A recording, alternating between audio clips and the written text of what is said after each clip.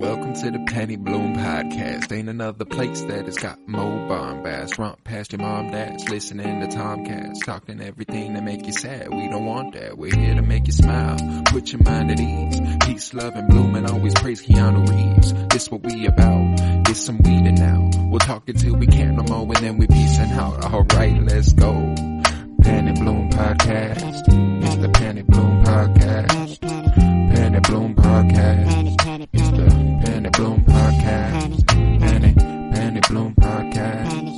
Penny Bloom Podcast.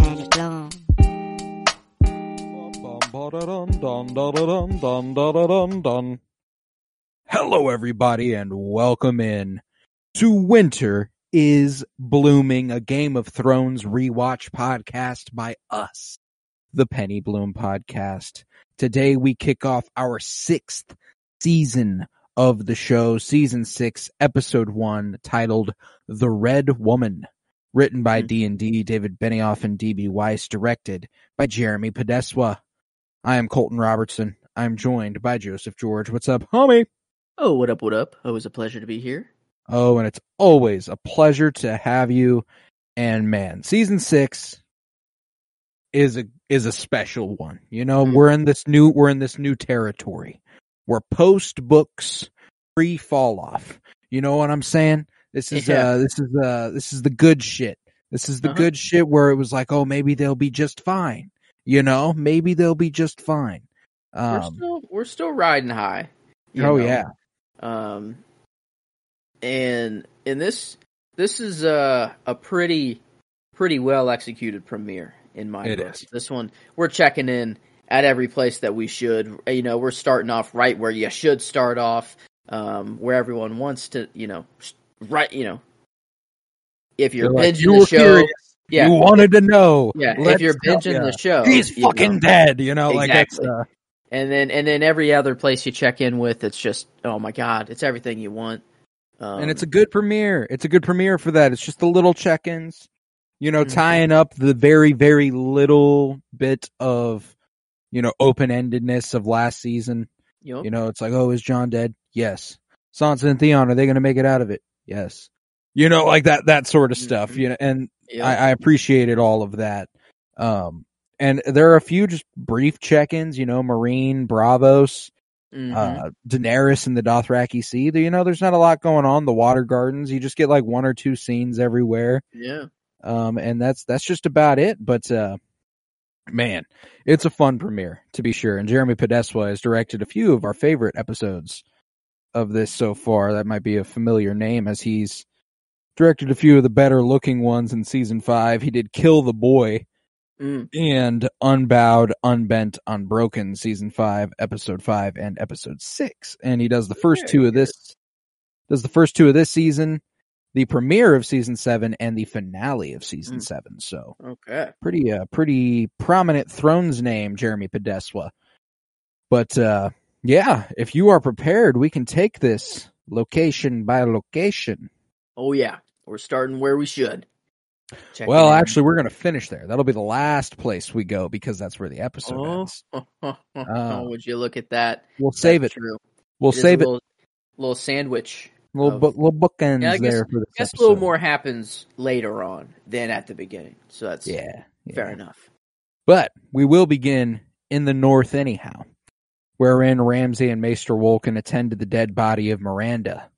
And Ramsay remembers the first time he met her, stating that while other people were afraid of him, including the Maester, she wasn't. And Wolken asks if they should bury her or construct a funeral pyre, and Ramsay's like, bury, burn her. Stupid ass, this is good meat, feed it to the hounds. Dude! And before that as well, his little words that he was speaking, like, it was supposed to be like a romantic and grieving moment, but what he was saying was, your pain is going to be paid for 1,000 times over. I wish you could have been here to see it when I did it to these people. That's what he's saying. So he's like, you would have loved to see the absolute gruesomeness I am about to inflict on other humans. You know, like you would have loved it. You would have adored that shit. Oh my god. And now you're gone, so you can't see the countless lives I will torture in your name. I'm about to cry. Oh my god. And then the dude interrupts him. You know, I thought Ramsey was about to like do whack something his to this. ass. Yeah, be like, you don't fuck, you know. Let me have my time. But then he's like, no, it's okay. Feed her to the dogs. And I'm like, oh, okay. Feed it to the hounds. Oh. Wow. Feed it to the... This is good meat. All of a sudden, after he's done eulogizing her, yeah, this is good meat. Feed it to the hounds. Is he like... Because, you know, he does act a little bit when he tortures people. Maybe this is just him practicing. No, I mean, I think there's a great deal of Ramsey that did once care for Miranda in a meaningful capacity. You know, she's and as meaningful as he is capable of. You know, she was as fucked up as he was in a lot of ways. So he was like, man, not a lot of people got me the way that you did.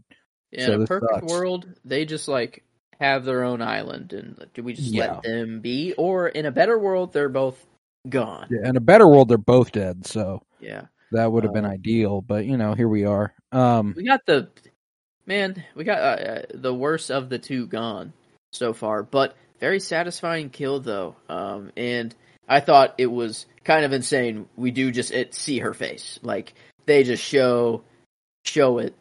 Like she hit the ground fucking hard, dude, and that's what it would look like, I guess. You know, roughly anyway, just abouts.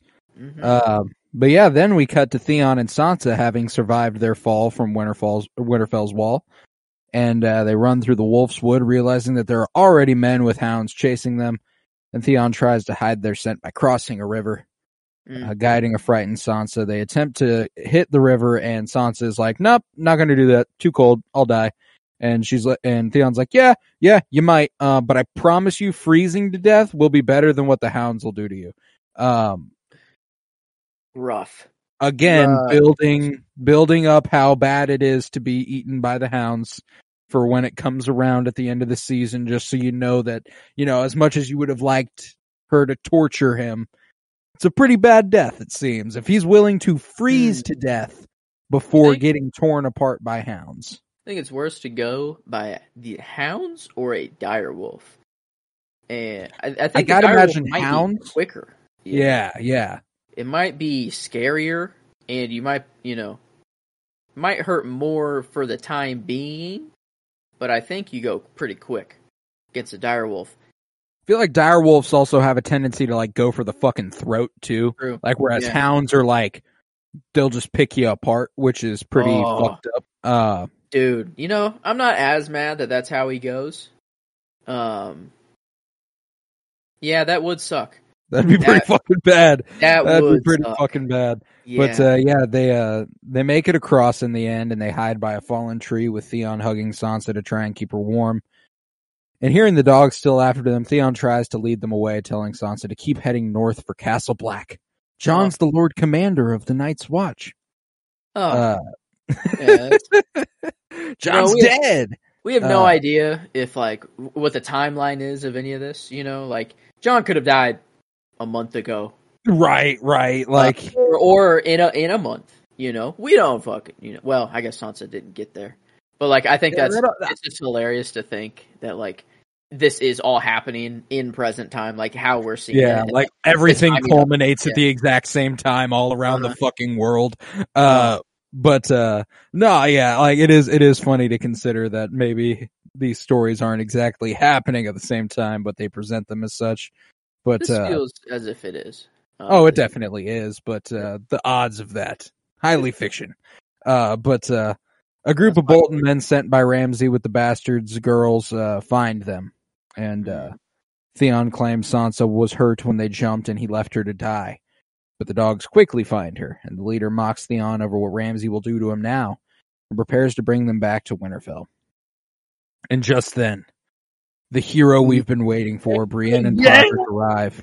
Let's go. Brienne gets to do what she's been wanting to do for the whole fucking show, man. It's been since season fucking 2. Dude, do you realize how long it's been that she's just been fucking dawdling, waiting for a chance to do this for somebody? You know what I'm saying? Like, she's like, I just want to protect the Stark girls. That's all I fucking want, man. That's all I want to do. You know? She doesn't want anything more. Nothing more. That's all she wants to do in life. She made a vow. That's it. She's amazing. She comes in. The first thing you hear, I'm fucking fist pumping watching the episode. The first thing someone lets out is like, it's a woman, and then just gets cut in half. Like, I mean, just sliced. Oh my god! Like coming in, just going to town. You know, Podrick, a little rusty, getting better though. Getting his experience in. You know. That nice, dagger kill, falling off the horse, and then, finishing him got off. a little lucky there, but luckily Theon, or, Reek, say Theon right now. Theon now, his Theon bag. Saves, Podrick here. Clutch, that Theon was there. But, man, Brienne just absolutely went to town here. And I was... When she kneels before her and lifts the sword, this made me cry. This part, Yes. Again, just one of those things that watching it this way gives you all the more connection to each of these characters and their motivations, and for her to finally achieve what she's been wanting to, and when Sansa is she is finally safe. This is the first time she's been safe since season 1, episode 2. Yeah. Littlefinger, but like not really at all. Still on the fucking line, Lysa tried to kill her like twice. Yeah. No, Brienne, she's getting the character nod for this episode. I love that. It was such a feel good moment. I cried as well. It was just, the little stumbling. She doesn't know the words for this. Podrick helps her along. It like, calls back to whenever Kat was doing this with Brienne. And whenever we got to that episode, I think I asked, I'm like, is that like a normal thing, or did Kat just make that up? Is that just what Kat would say, to Brienne? Tradition. Yeah. But it's like, those are the words. So like that is, I don't know, it was really cool. This is actually a shocking first character nod for Brienne of Tarth. I didn't think it was her first. Wow, I thought we would have given her one somewhere. But hell yeah, probably she's gotten performances. She's gotten performance. Yeah. But she is not. Yeah, she's only gotten one performance too. Are we sure she's never gotten a character? Am I tripping here? See. According to the notebook, this is a one-timer thing. Brienne of Tarth. She got one in last season from you. All right. Does that mess up the count? It does, but that's fine. We'll figure it out at a later date. That's Brienne of Tarth with her second character nod of all time. Love that for her. Trying to think, maybe I'm just like, maybe I already have. No, I don't know. Fuck it. Regardless, yeah, she's deserving, man. This is a good one for her, and I'm very, very happy because we get Sansa finally safe. We get Brienne doing what she's always wanted. It's just nice to see it all come together like this. In like the first meeting that Brienne and Sansa had, it was, she was with Littlefinger. She was getting cocky. She thought she was doing good, making plays herself, all that. She turns her down. It's like, she might take Brienne up on her offer, but like probably not. This one, it's like so clearly, obviously, she is going to take the protection of Brienne. She's like, now. You know what? I wish I did this when we were at the crossroads. Oh my god! Yeah, she's like, I feel dumb, but you could not have come at a better time. Yep. And absolutely yes. Oh no, it was. I loved that scene. It was almost the scene for the episode. Very close to the scene for me as well, but there's just one scene in this for me that it's always stuck with me, so I ended up having to go with it. But anywho, Where they go next, a bit uncertain. They're just going to go wherever the tides may take them. But meanwhile, Roose Bolton meets with Ramsay and asks if, how you feeling? Feel like a winner? Little bitch. You like that? You like everything that's happening right now? You just beat Stannis Baratheon when he had like 50 men, and they didn't ride horses here, and they were starving, and like, do you feel good about that? Do you feel like you've done something cool? Yeah, he does kind of tell him, he's like, I rebelled against the crown to take the north here, son. I don't know if you understand what I'm doing here. And it makes you realize in King's Landing, they're not talking about Roose Bolton at all. Not even a little bit. It is the least of their concerns what Roose Bolton is up to. Yeah, I guess like Kevin, currently at the small Kevin might give a shit. Could be talking about it. I don't know. But the showrunners, I guess, think it's either the showrunners thinking it's too boring to even include, or it's just not a problem whatsoever.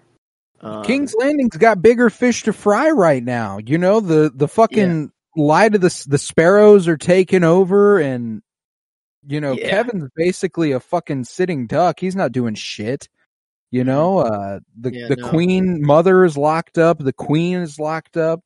Like they don't give a fuck. Like, as long as the North is not actively pursuing war with the crown, they do not give a shit what the North does. Yeah. And last time that happened, it was when Robb Stark tried to go and attack the crown, and Robb Stark didn't even make it close to King's Landing. So they're chilling. They're like, well, even a united cause as Robb Stark had, I don't think Roose Bolton is going to unite the North strong enough to even become a threat. But no.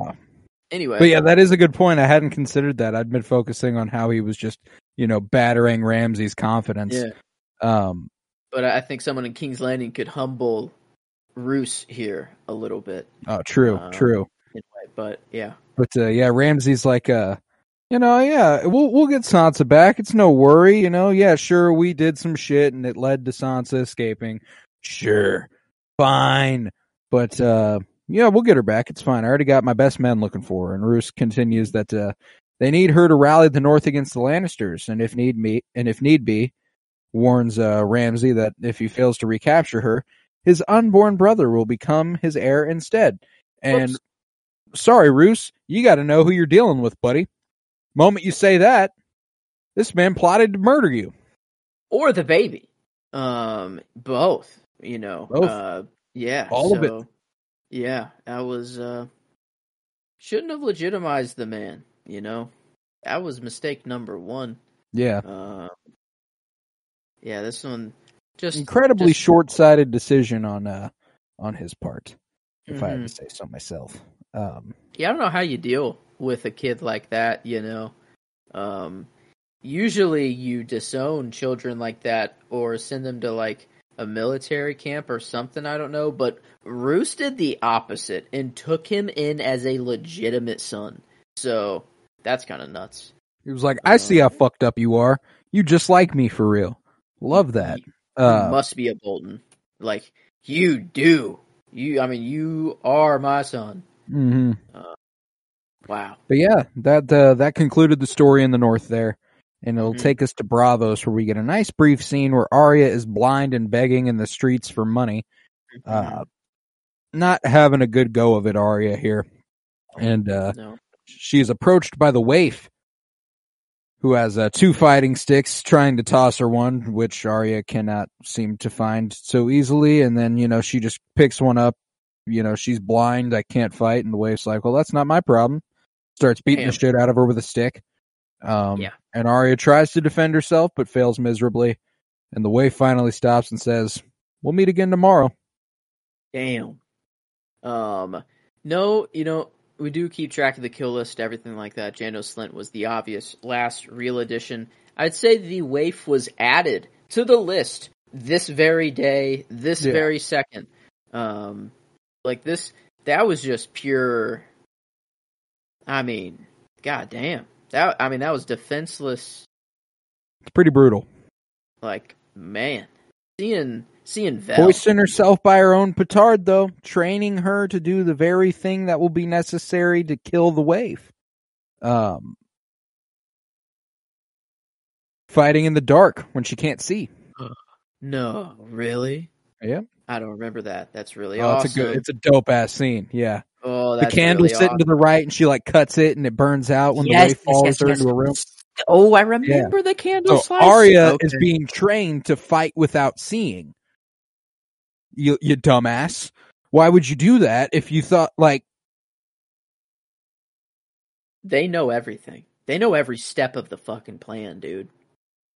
Get this bitch angry enough to kill this motherfucker, and it's gonna happen in the dark. She's training for every single situation that she's ever gonna be in. I don't know. There's the eyes, the punishment, it's like they knew how she killed Janos Slynt. I think that's why she's blind right now. It's like a punishment for that. I wonder if she killed Meryn Trant. Meryn Trant, Janos Slynt. Who's Janos Slynt? Janos Slynt got his head cut off by Jon Snow at the wall. Meryn Trant. Wow. They were both... Meryn Trant was Kingsguard, and he was the Lord Commander of the City Watch, Janos Slynt. So they both came from King's Landing, and were both shitty as shit. Meryn Trant. That's right. I guess both just pieces of shit that I hate, so like I don't really give much attention. Oh yeah, from King's Landing, and it's an easy leap to make there. But anyways, I think her blind punishment is from Meryn Trant's death. Oh yeah, and I think the House in Black and White, they got a little more going on than meets the eye. And I'm paying attention to him this rewatch here. It won't really matter. We know what she ultimately does, but I guess wasn't there an Arya spinoff of her just going west of Westeros? It was always what they. It was speculated to be happening, but it was never actually like a thing. Everyone immediately after the show ended wanted the "What's West of Westeros" spinoff thing. Which I severely doubt we ever get, but yeah, probably not. Maybe one day. Maybe one day everybody will come back. They'll be a little older, a little wiser, a little bit needing money. Yeah. Typically what brings people back to the nostalgia bait. HBO needs a check. I mean, it's like they got anything Game of Thrones. Oh, I mean, I guarantee you that's why they didn't kill off any of the fucking, like, actual big characters besides Daenerys. And even Daenerys, they're like... might not be dead. Yeah, like... they could easily be like, yeah, actually, Drogon took her to the fucking Volantis or Valyria and revived her somehow. Yep. I see it fully happening. Yeah. Everybody is alive except Jaime and Cersei and Daenerys. And frankly, the fall of House Lannister is just like... it needed to happen by the end of this fucking show. So, like... yeah. Wow. That is kind of nuts to think about. That everyone is just kind of... a lot of people died at the end of the show. And we lose a lot of tertiary characters. But big main characters at the end of the show. I mean, yeah. They're all good. For the most part. But, anywho, we'll then head to Meereen, wherein Varys and Tyrion are seen walking through the city, dressed as merchants, and Varys teases him a bit about how he walks like a rich man. I used to prey on people like you, steal from you and everything. You can act like a merchant, but you look rich. And there's nothing you can do to change that. And they eventually come upon a starving woman and her baby, and Tyrion offers a coin saying the money is for the baby to eat. Eat, baby. Eat. Can you imagine like someone coming up to you and I guess wasn't there like a rumor? I could have sworn there was that like dwarves eat babies. Or like that they are like that. baby eaters or something like that. I thought I remember hearing that like a while ago. And this is, if so, that's kind of funny, like a cool call through on that for this woman to be like, oh God, this is actually true. He's trying to eat my baby. And then, Varys just happened to be like, I'm sorry. His Valyrian is so bad. He wants to give you this so your baby can eat. He's not paying you for you to give him the baby to eat. And then the mom is like, oh. And then like, oh. And then like gives him a good look as like, wow, that's a nice change of pace going on. Right. Here. She's like, I didn't see that coming. I thought for sure you wanted to eat my child, but it is what it is. No, I love this scene. This is what I ended up picking out of the episode. Ooh, it's a goodie. Just the walk through Marine. I wonder. I bet that's an actual place where they're walking through. Oh, almost certainly. Yeah, I wonder where that is. It feels way too big to be a set. Yeah, that's. Oh, would you look at that? Tyrion and Varys' scenes in Marine were filmed in Castillo de Pensacola in Spain. In order to film these scenes, portions of the castle were sectioned off from the public, as guests were staying in hotels overlooking these sections as they were seen. Wow, that's pretty cool. That's really cool. I love that. But they continue their walk through the city, and Tyrion states that they need to find the leader of the Sons of the Harpy in order to bring peace to Meereen. And Varys explains that his spies have been sent all over the city and that they will soon bring him information. And their conversation is interrupted by a crowd of screaming people running from a huge cloud of smoke. And I'd forgotten that Daenerys had built quite the fleet, and that it got burnt down, which is why she can't go anywhere for another couple seasons, or by the end of the season, I think she's heading that way. Oh my God, that's right. Yeah, she could have just gone up and went right with Tyrion and Varys and all. Wow, yeah. Was that just the Sons of the? Is it for sure the Sons of the Harpy that did that? Yeah, I mean, like, who else? Yeah, pretty sure. Yeah, like, who else? I love that they pass, the Red Priest talking about how, you need to reclaim your power in the name of Misa. She might have flown off, but her strength resides within you now. Like that whole thing. That was cool. I like the Red Priests having their own little thing going on all over every other part of the world. They've all got their own little agenda and everything. And I love that, he's like, I've met a Red Priest before, Thoros, much drunker than that one. Yeah. Way cooler, too. This dude just looks like an average dude. Not gonna lie. This dude doesn't look like he has really cool stories. Right. He's okay. I wonder if all of them... Like, is the red woman the only one that's really old? Or did this dude have one of those necklaces on? I wasn't paying attention. I wonder if that's just a red woman thing, or if that's like a very common red priestess thing. Yeah, or did she have some sort of specific magic that she has access to that others don't? That'd be interesting. Yeah, I wonder if this dude is wearing a necklace or not. Here we are. We're in Marine. Where's that little gathering? There they are. No. Does not have a necklace on.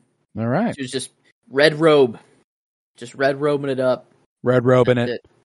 Yeah. And, I also love that we get those shots of like someone very clearly watching Varys and Tyrion as they're walking through the city. You get those shots from inside somewhere.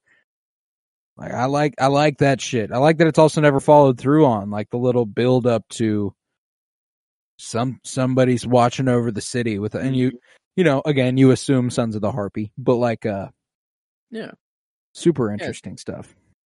Oh no, and then they're just I don't know what they were gonna do about the whole port burning down there. But Can't do much. I love me the good classic trope of everyone running away. We got to run right toward, run towards. They run into it. I'm like, fuck yeah, they do. Just love that. Anytime I can get that.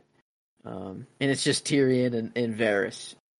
Yeah, they're not going to fight anybody, but they're like, nope. Gotta see what's happening. We run the fucking city, like this is what we do. Boots on the ground, government style. But yeah. Is that all Marine? Yeah, I guess it was. Yep, that's all in Marine. Yeah, then we'll head to the. Yeah. Yep, straight on through. But then we're heading to the Dothraki Sea, where Dario and Jorah are looking for Daenerys, and they come upon the remains of a ram charred by dragon fire, Drogon specifically. And knowing they're on the right track, they note the numerous hoof prints into the proximity. And while Jorah realizes that Dothraki have been here, he finds the ring that Daenerys intentionally dropped on the ground. Yeah, I think my line comes from Dario and Jorah talking here. And Dario just straight up just asks Jorah, isn't it frustrating wanting someone who doesn't want you back? The dude who is currently fucking Jorah's love of his life, just riding a horse right next to him, straight up asks, yo, dude. Ooh, isn't it tough that I'm fucking the woman you love? Isn't that frustrating a little bit? And I think Jorah just goes, yeah, a little bit. Or something like, I think he's just like, yeah.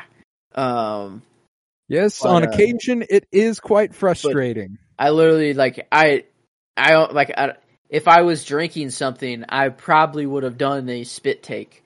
If in this moment, I don't know, if I were hearing it for the first time, but no, I thought it was hilarious, so I just put it down as the line. Nothing else really stuck out to me, this episode for line. Ooh, yeah, I had one that for sure stuck out to me. You got a solid one, but we will get there. We will get there.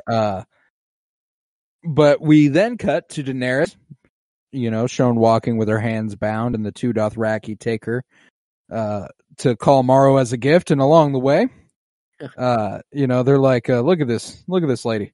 Fuck's wrong with her? She can't understand a word we're saying. Look at her. She's a fucking idiot. Wow, she's dumb. Another trope, man. Ooh, another trope of someone understanding completely without them knowing. Yeah, love that. Love that. Love me one of those, and you see Daenerys reacting a little bit to she's like, because they're like, they're basically like, I wonder if the carpet matches the drapes and shit like that, yeah, and yeah, they say some vulgar shit, and Daenerys is like, oh, okay, I'm back with the Dothraki. Yeah, been a while. But back like I never left, huh? Yep, gotta remember the culture change here. This is not Marine. Culture shock. Yep, this is not Marine. Things go a little bit differently here, even in I don't know this call. Morrow. See, is that just has 4 wives, or whatever? Yeah. Just dudes, yeah. Was it normal for a call to do that, I don't know. I felt like it appears he has 2 wives. Okay, and then a couple more, and then each of the wives has a servant with them. That's what it was. I thought they were referring to all of them as his wives, but okay, I didn't know that there was just 2 of them. Okay, that makes that's more sense. That's it. The actor here looked extremely familiar to me as well, but I don't know where I might have seen him. But the call, yeah, call Morrow. Not sure, but regardless, yeah, he's been given Daenerys as a gift. He's like, yeah, plan on sexually assaulting you at some point this evening, so get ready for that. And then she starts speaking Dothraki, and everyone's like, oh, shit, okay. I love the little exchange where he's like, seeing a beautiful woman naked for the first time is the best thing in life. And then, what's better than that? And then, the other two, the Blood Riders, start answering. Well, actually, yeah, taming a wild horse for the first time, that's awesome. He's like, oh, my God. Yeah, that's leaving a city and taking its people slave. Oh, God. Nice. He's like, all right. seeing a beautiful woman naked for the first time is amongst the best 5 things in life. You know, like all right, guys, we get it. Okay, we understand. Not, I was just trying to prove a point here. Yeah, no, that was funny. The call, you know, like everyone was afraid of Khal Drogo. Even saying anything that would oppose Khal Drogo, oh shit, like you might get your head chopped off. But this guy, I don't know. It feels like. Oh, you know, he did. You know, you could perceive it as like they're kind of like Drax's people, like they're incredibly literal. They're like, okay. He goes, because what is better than seeing a beautiful woman naked for the first time? So they're thinking they're actually asking him. They're like, I don't know, maybe this, and he's like, all right, guys, fucking, it's among the best 5 things in life. Come on, guys. Oh, you're making me look like a fool. And then she announces herself. You know, she's Khal Drogo's widow, and the call unbinds her immediately and is like, "You will not be harmed by anyone in my camp." And Daenerys is like, "Cool, all right. I need to get back to Marine, and I can give you a ton of fucking horses in return. That'd be really cool." And Moro's wife is like, "Oh, no, it is known. You will return coming back, dude. Love it is known returning. Yes."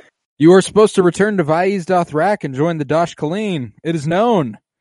That was nice. Yeah.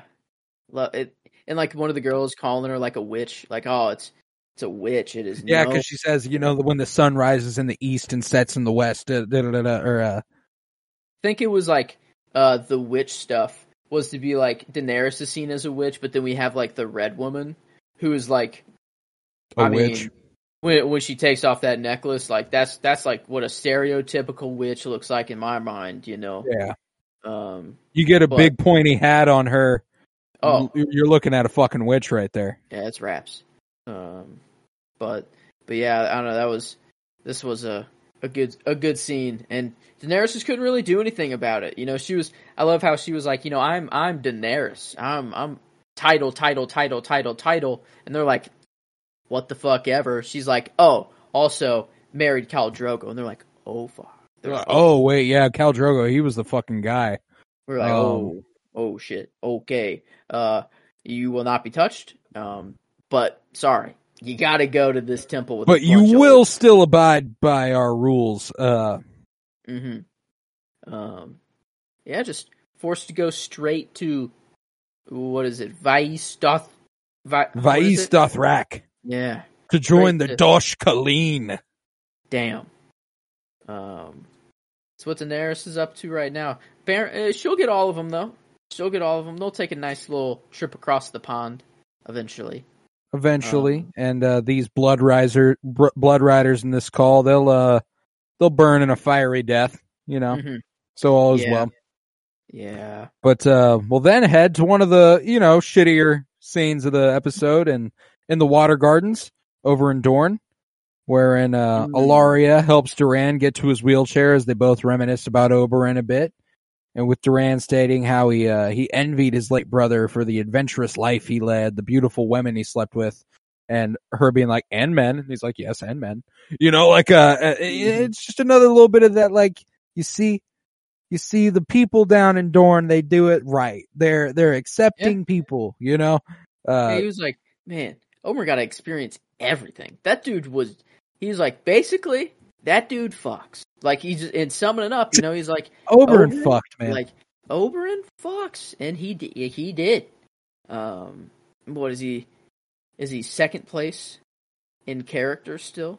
Only just recently taken over by Jon Snow. Yeah, I think so. Might have to do a little bit of a recount now that I know Brienne has two. So, but Jon should still have one more, because I think he should have 11 in my head. I think that's what makes sense. But regardless, this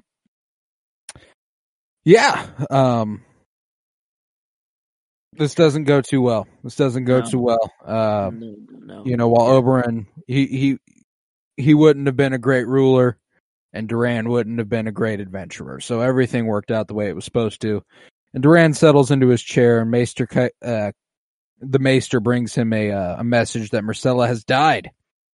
And before Doran can react, Tyene stabs his homie Areo Hota in the back, killing him. And Ilaria stabs Doran in the chest. And as he lies on the floor, his guards do nothing, indicating that they have chosen the side of Ilaria. And as she twists her knife into Doran, Ilaria angrily says he remained passive despite the brutal deaths of both his sister and brother, and that the people of Dorne are with her now. And as he is gasping, Doran begs Ilaria to spare Trystane, but she coldly scoffs at him, and then Doran dies in a pool of his own blood. Could have been the line there. Dorne will never be run by weak men, like you ever again, or whatever she says there. That was pretty hard. But I don't know. It was just kind of like, oh man, really? Like, I didn't want Doran to die. Dude seemed pretty chill. Arguably, the people are against him, obviously, here, so there is some point to all of this. It's just well, what's even shittier is that, like, they don't even go to war. Yeah. No, they join Daenerys' side when she comes across the sea. That's like Ilaria's on her little council. Okay. Wow. Yeah. So they're just like, we'll just hang out now. Like, is that what? Does nothing happens until Daenerys comes over? I guess not. I guess they're just plotting. Wow. I can't remember, really. I don't think so. Because I know that at some point, Cersei captures Ilaria and Tyene and locks them in a cell and uses that poison that she used to kill Myrcella on her daughter and has Ilaria watch her die. That's like that's the ending for Tyene and Ilaria, assuming. I just can't remember when that happens. I think that's season 7 some point. Wow, but, yeah, season 7. Yeah, Ilaria kisses Yara moments before they are attacked by Euron? What? Wow, that she meets with Yara and Euron. Yeah, because that's the fight when Theon jumps overboard. Remember when Theon goes, like, bitches out when Euron has Yara at, like, knife point, and he just jumps over the side of the boat. Yeah. Wow, she's in season 8. Ilaria or Yara? Ilaria. Imprisoned in King's Landing. Oh.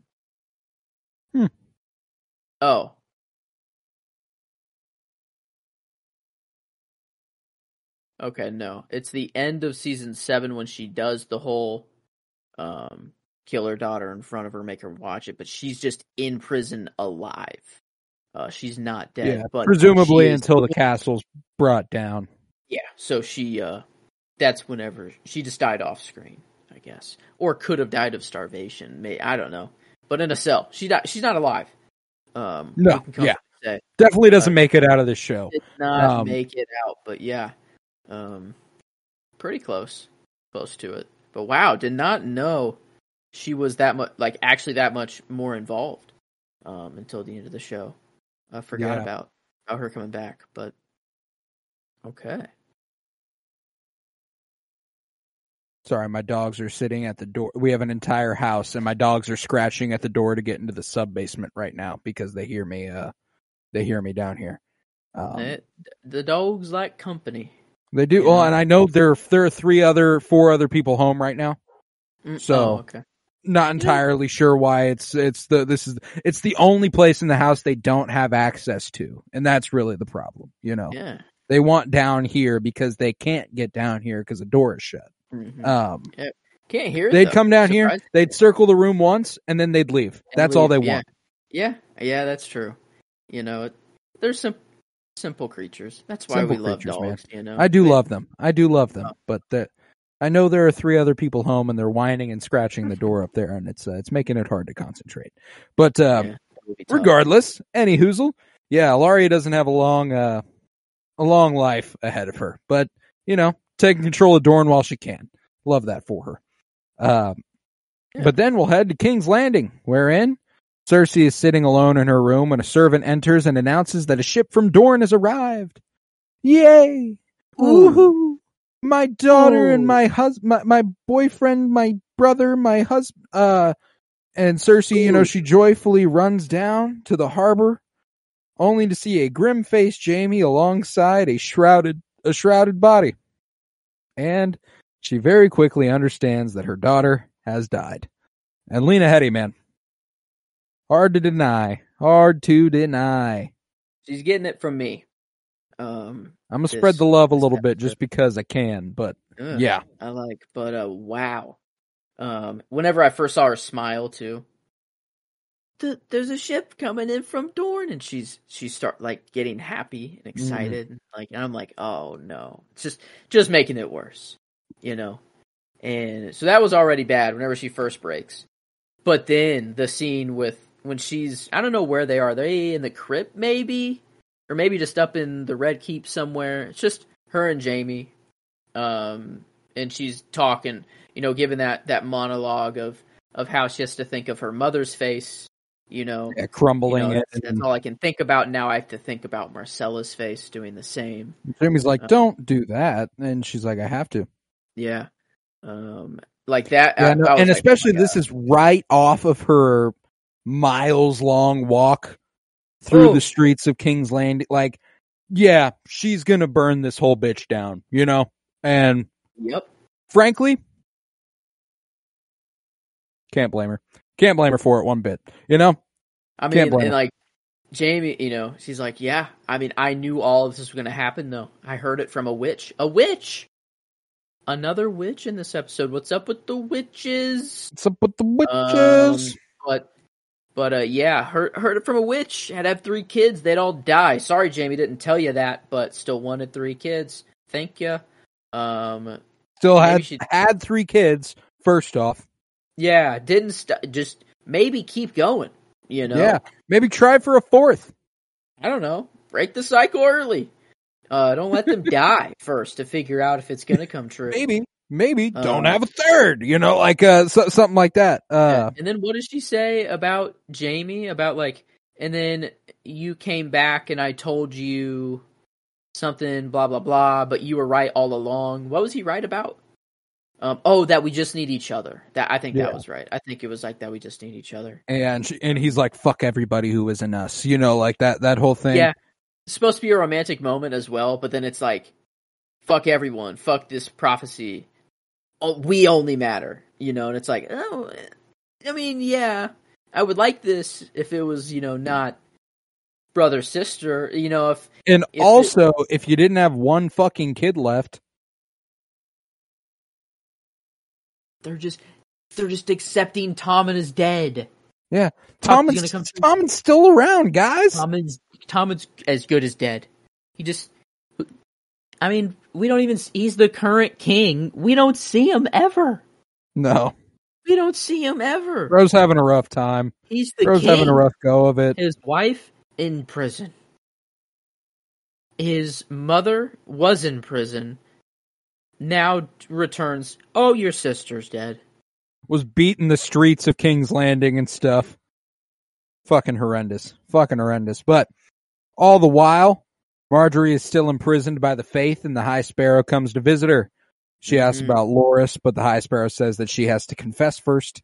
And when she admits that nobody is without sin, he tells her that she is on the right path, but still has a long way to go. And that is an ominous note coming off of the last episode. You're on the right path, but you still have a long way to go. Like, we're probably going to make you march through the streets naked and all that shit too. So, you got that to worry about. Damn. But, and what did Marjorie do? Just lie about Loras? Yep, that's all. Wow. So what would that be? That'd probably be her.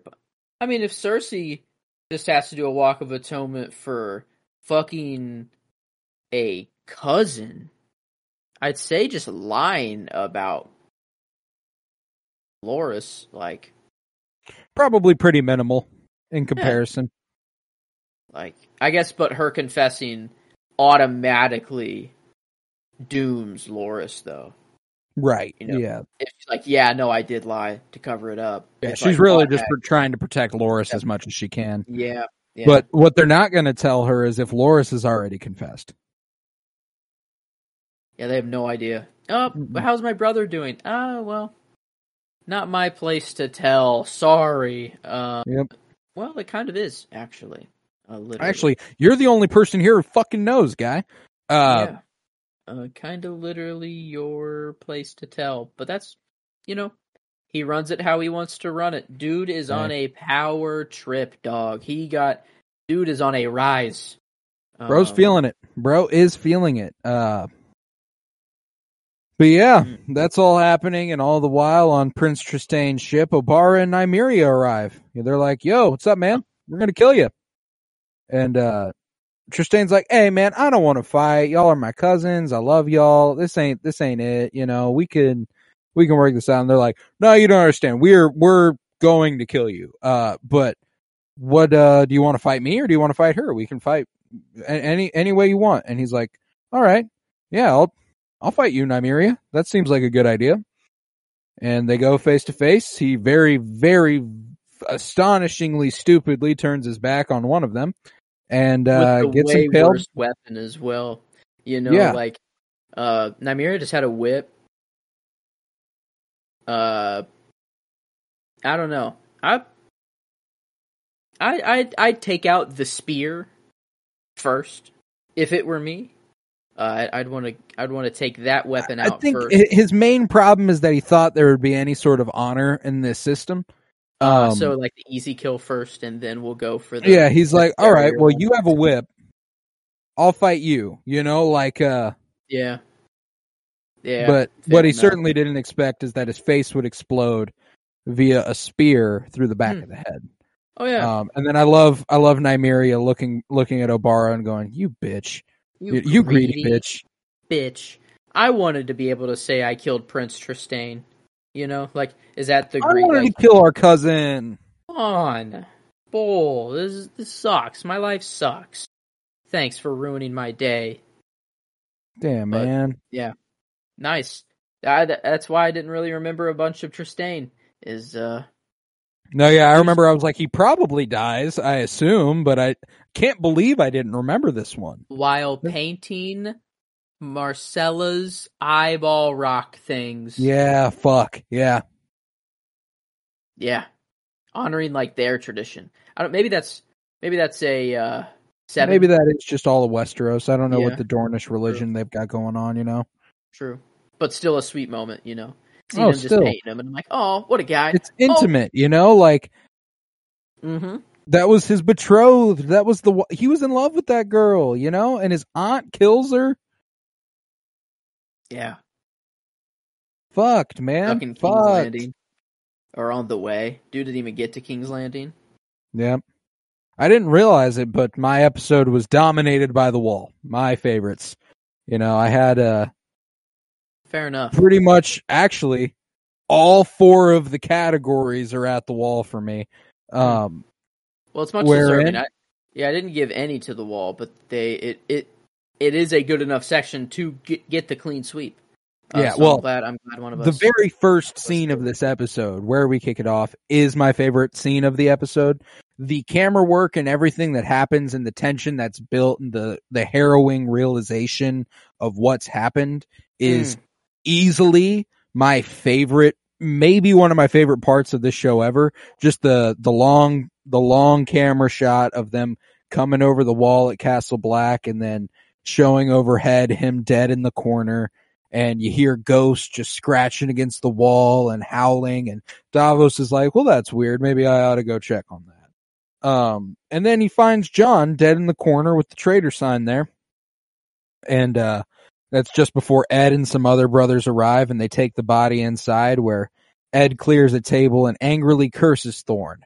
After closing Jon's eyes, they examine his wounds and everything, and they're very quick to realize that this is, he's fucking dead. And Davos asks if Ed trusts any of his brothers, and he replies, the ones in this room. And Davos is like, we'll go bring Ghost in, we need all the help we can get. And Melisandre then arrives, stating she saw Jon in the flames fighting in Winterfell. This doesn't make any sense. And Davos and the Black Brothers, well, Davos, Davos is my character also for the episode, by the way. Oh yeah. And him being like, well, I don't know about any visions in the flames or, your fire god or whatever, but that guy's dead. So sorry. This just shakes her faith further, She's like struck. She thought, I mean, she is like, I was wondering the transition that Melisandre has between like Stannis to Jon, and like this makes sense. Like, I mean, she was like so invested in Stannis. I mean, it was her whole belief. It's what she was preaching to other people. Like it was her whole life, and then it fell apart very quickly. And she's like, well, bye. And then the only other option I had was Jon Snow, seen fought in Winterfell, now dead. Like, she's like, I mean, yeah, she's in total like disarray right now. It makes I don't know why I've never thought about it before. No, yeah, she's having a full crisis of faith at this moment. And it's not until she does revive Jon Snow that she's like, oh, I still got it like that, Yeah. Oh, I brought him back. Oh, he will fight at Winterfell. You know what? Yeah, maybe I'm okay. Maybe I'm all right. But, next up we see Alistair Thorne, Othel Yarwick, and Bowen Marsh, who last episode I was like, I don't even know who the fuck Bowen Marsh is. And apparently, like, in the books, he kills Jon. Like, he's the first one to strike a blow.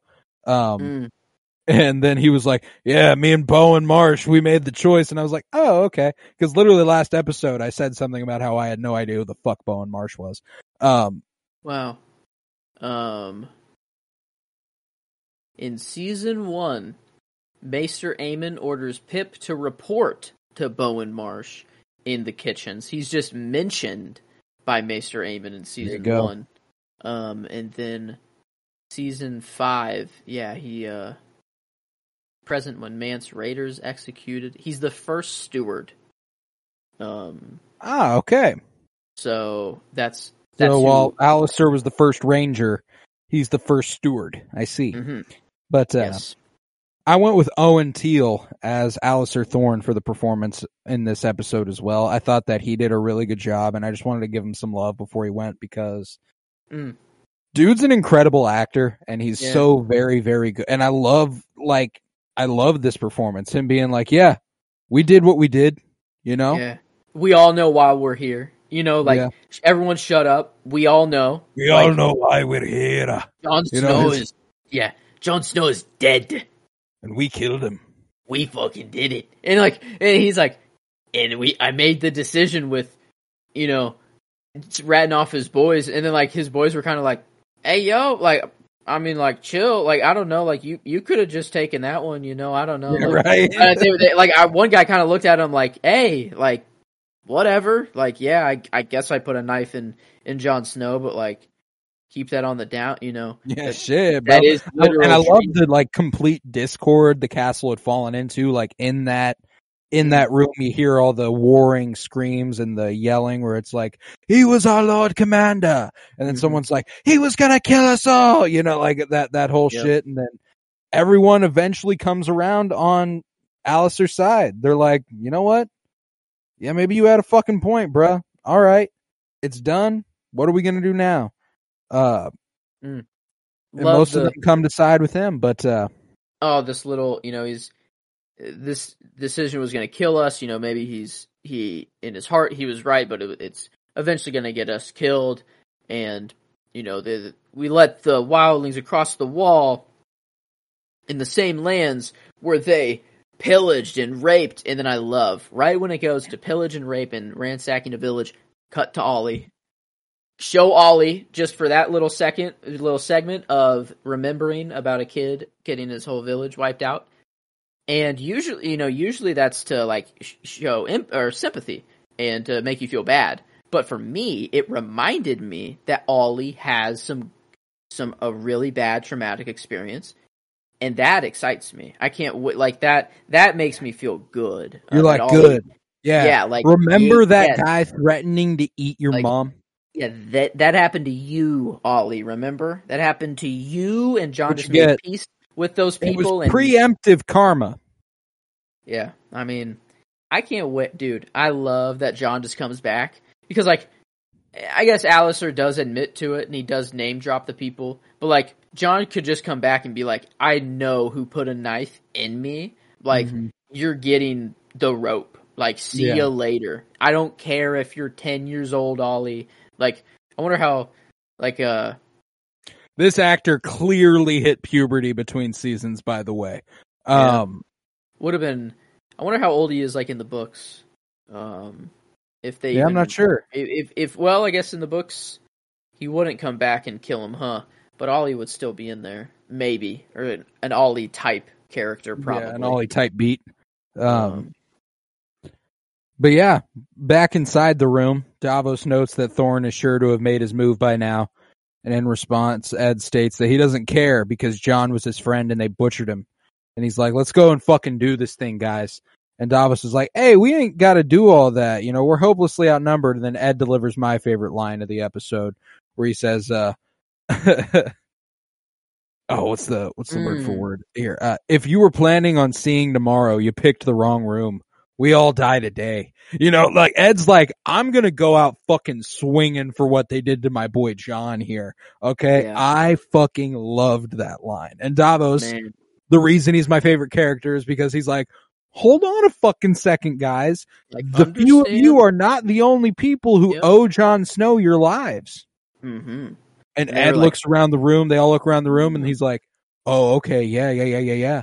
They're like, and all of a sudden, even Ed, who was like, I'll never forget what they did to Gren and Pip. You know, like, those were my boys. I can't forget that. And he's like, I don't expect you to. This is worse. You know, at least they were sworn enemies. This man was their Lord Commander. This is a mutiny. And you know what? I'd rather be on their side than with you motherfuckers. And that's dope. That's so dope. Ride or die. I mean, yeah, literally. Those guys were ready as well. They all had their swords drawn. They were ready, dude. Oh, and when Melisandre knocked on the door, all of them, it's stink. Even Davos. Even Davos has got it like that. You know, like Davos didn't know this guy long. He's just, he basically is an acquaintance of Jon Snow's at this point. And he's still like, oh, this guy was the most trustworthy motherfucker here. You know what I'm saying? Like, so Davos was an easy character nod for me because he's like, go ahead and go get the fucking wildlings, bring them back here, because we got some shit to do. And Ed instructs them to bar the door and not let anyone in while he sneaks out to get help. And then Thorne and other senior members of the Night's Watch approach the room. And with additional members in tow, they're bearing arms. Thorne speaks to Davos through the locked door and promises full amnesty for the members of the Watch, you know? He's like, how about a fresh horse, a passage south and, maybe some food and stuff. Maybe I can get some mutton, Davos says. I'll need some if I'm going to make the ride. I'm a hunting man. I need some food if I want to make it. And Thorne's like, yeah, fucking fine. Sure, man. Whatever you want. Sure, we're going to kill you anyways. It's, you surrender by sundown and you're good. Why by sundown? Why does every villain got to give a 24 hours? You have 24 hours to get me what I want or else. Like, okay, whatever. Why not just be like, hey, we have you surrounded with swords. We're coming in or you're coming out. You literally have no choice. Like, make the decision now. It's okay. It's television. I understand. It is.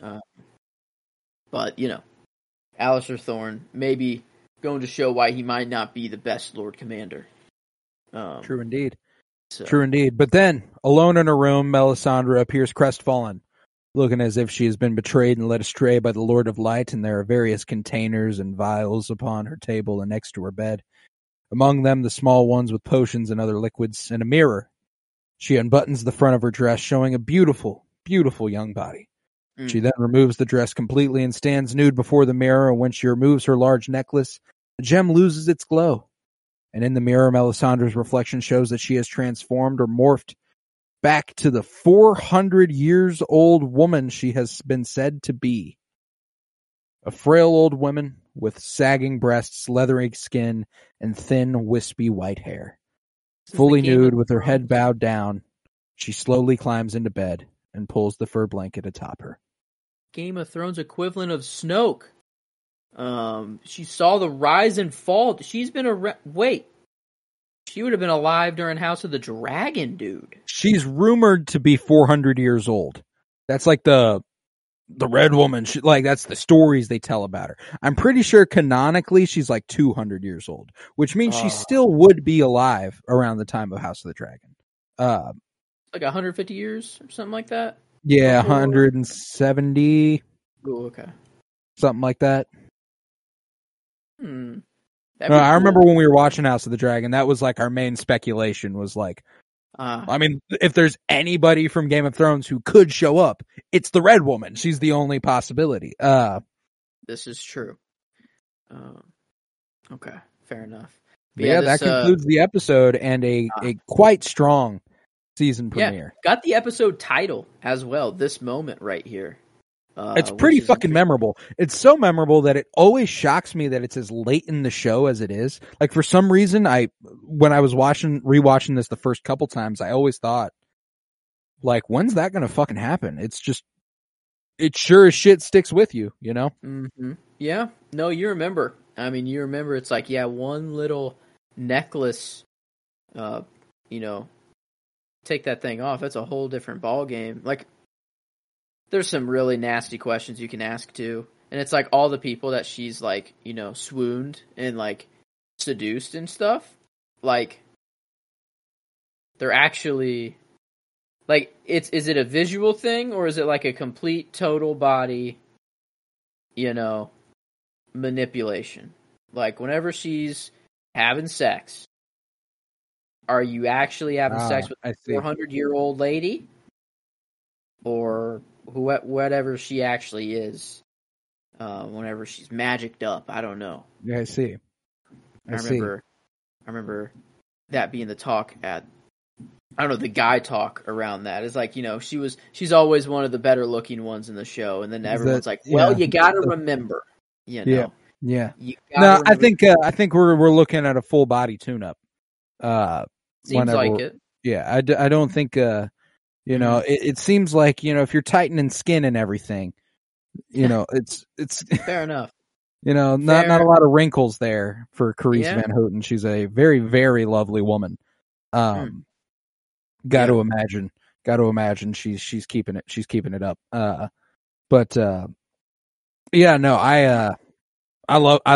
always loved this moment, and I can't wait for a time whenever I can feel comfortable in giving this character and this actress a nod, because there's just always been something else. But goddamn, is she a great character and a great performer, and I cannot wait. In fact, next episode we might be in for something there. That might be the time. Resurrect the man. Yeah, Without her, I mean, this goes a lot differently. So it's very true, but very possible. That's a good prediction for next episode. But that concluded this one, and where are we sitting on it? I think it's a strong season premiere. Probably not my favorite yet, like as far as premieres are concerned, but certainly not my least favorite. It's dandy, it's a goodie. Got the ball rolling well. I think, let's see. Last premiere we gave an 8.5. That was The Wars to Come. Before that, a 9.25, Two Swords, and 8.75 for other premieres. I mean, I think I'm up close to the. If it's not a 9, it's like an 8.75. But I think I'm I could probably go about a 9. That would be Dance of Dragons. We just had that, and The Gift. Does that stack up? I go 8.75. It's happy, like you do get Sansa safe and stuff, and that's really nice. But beyond that, it is mostly just laying seeds, barely pushing the story forward. So I think 8.75 is fair. Okay, I like that. And then good old critical section. No beautiful shots Yeah, what we I would. had. It's funny because Jeremy Podeswa, something we admired him for in season 5 was a keen visual sense. And while this is obviously not a bad looking episode, I just think there have been a lot of better looking episodes. Mm-hmm. But thought the acting was fine, but I did go with Owen Teal. And while he did fine, I didn't think that the reason I went with him is because nobody else stood out in any capacity to me besides maybe Lena Headey, which is just par for the fucking course at this point. Yeah, it's kind of expected. Yeah, she's got 15, by the way. First one to reach a 15 mark in either character or performance. So, and she'll just keep going. Yeah, really dominating this shit. Yeah. Yeah, man, I don't know. I think maybe another 8.5, maybe.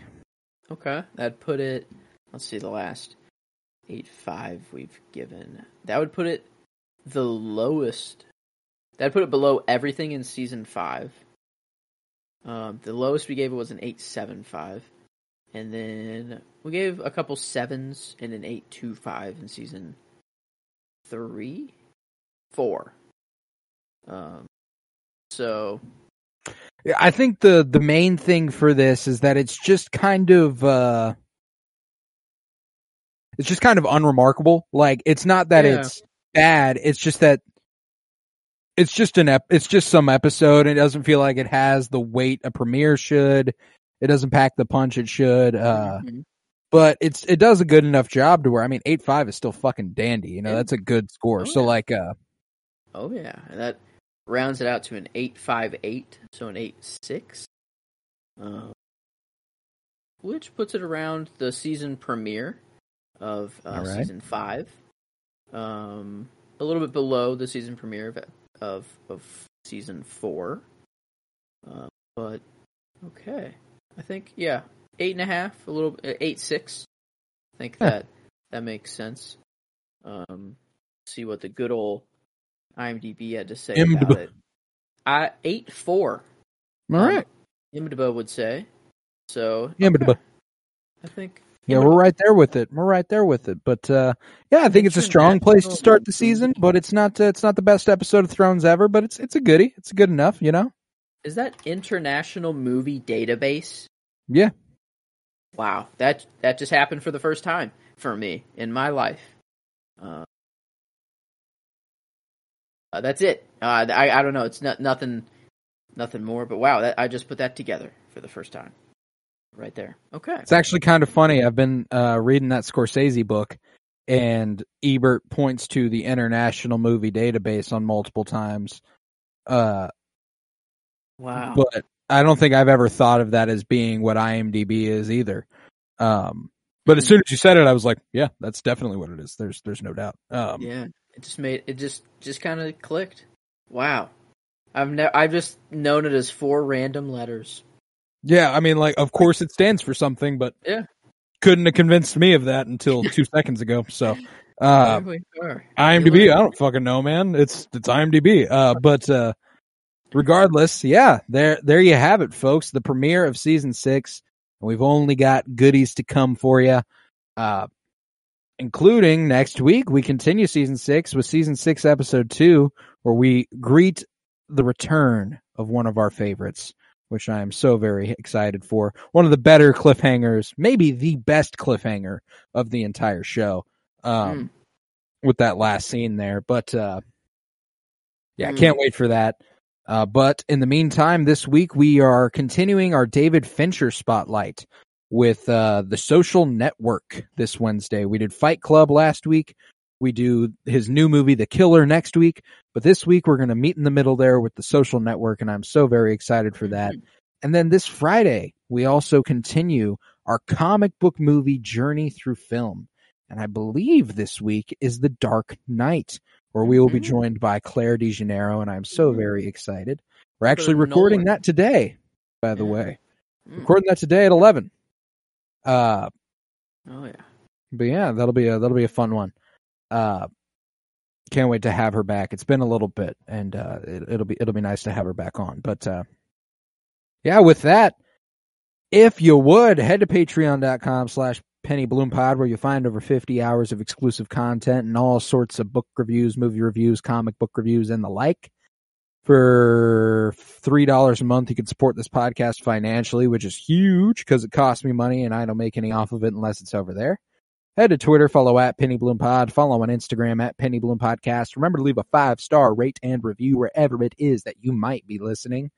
It's been a huge, huge, huge year for us, and it's been so very, very awesome to see those dividends being paid for us. Put a lot of work in, and we're going to keep doing it no matter how many people are listening. But it's nice to know people are listening. Remember to stand in solidarity with SAG-AFTRA as they continue their struggle against the studios. They deserve everything they're asking for and more, in fact. And I don't think it's that difficult of a discussion. So, with that, I was Colton Robertson. I was joined by Joseph George. Thank you very much, homie. Oh, thank you for having me. It's always a pleasure to be here. Oh, and it's always a pleasure to have you. And remember, peace, love, and bloom. And if you were planning on seeing tomorrow, you picked the wrong room. We all die today.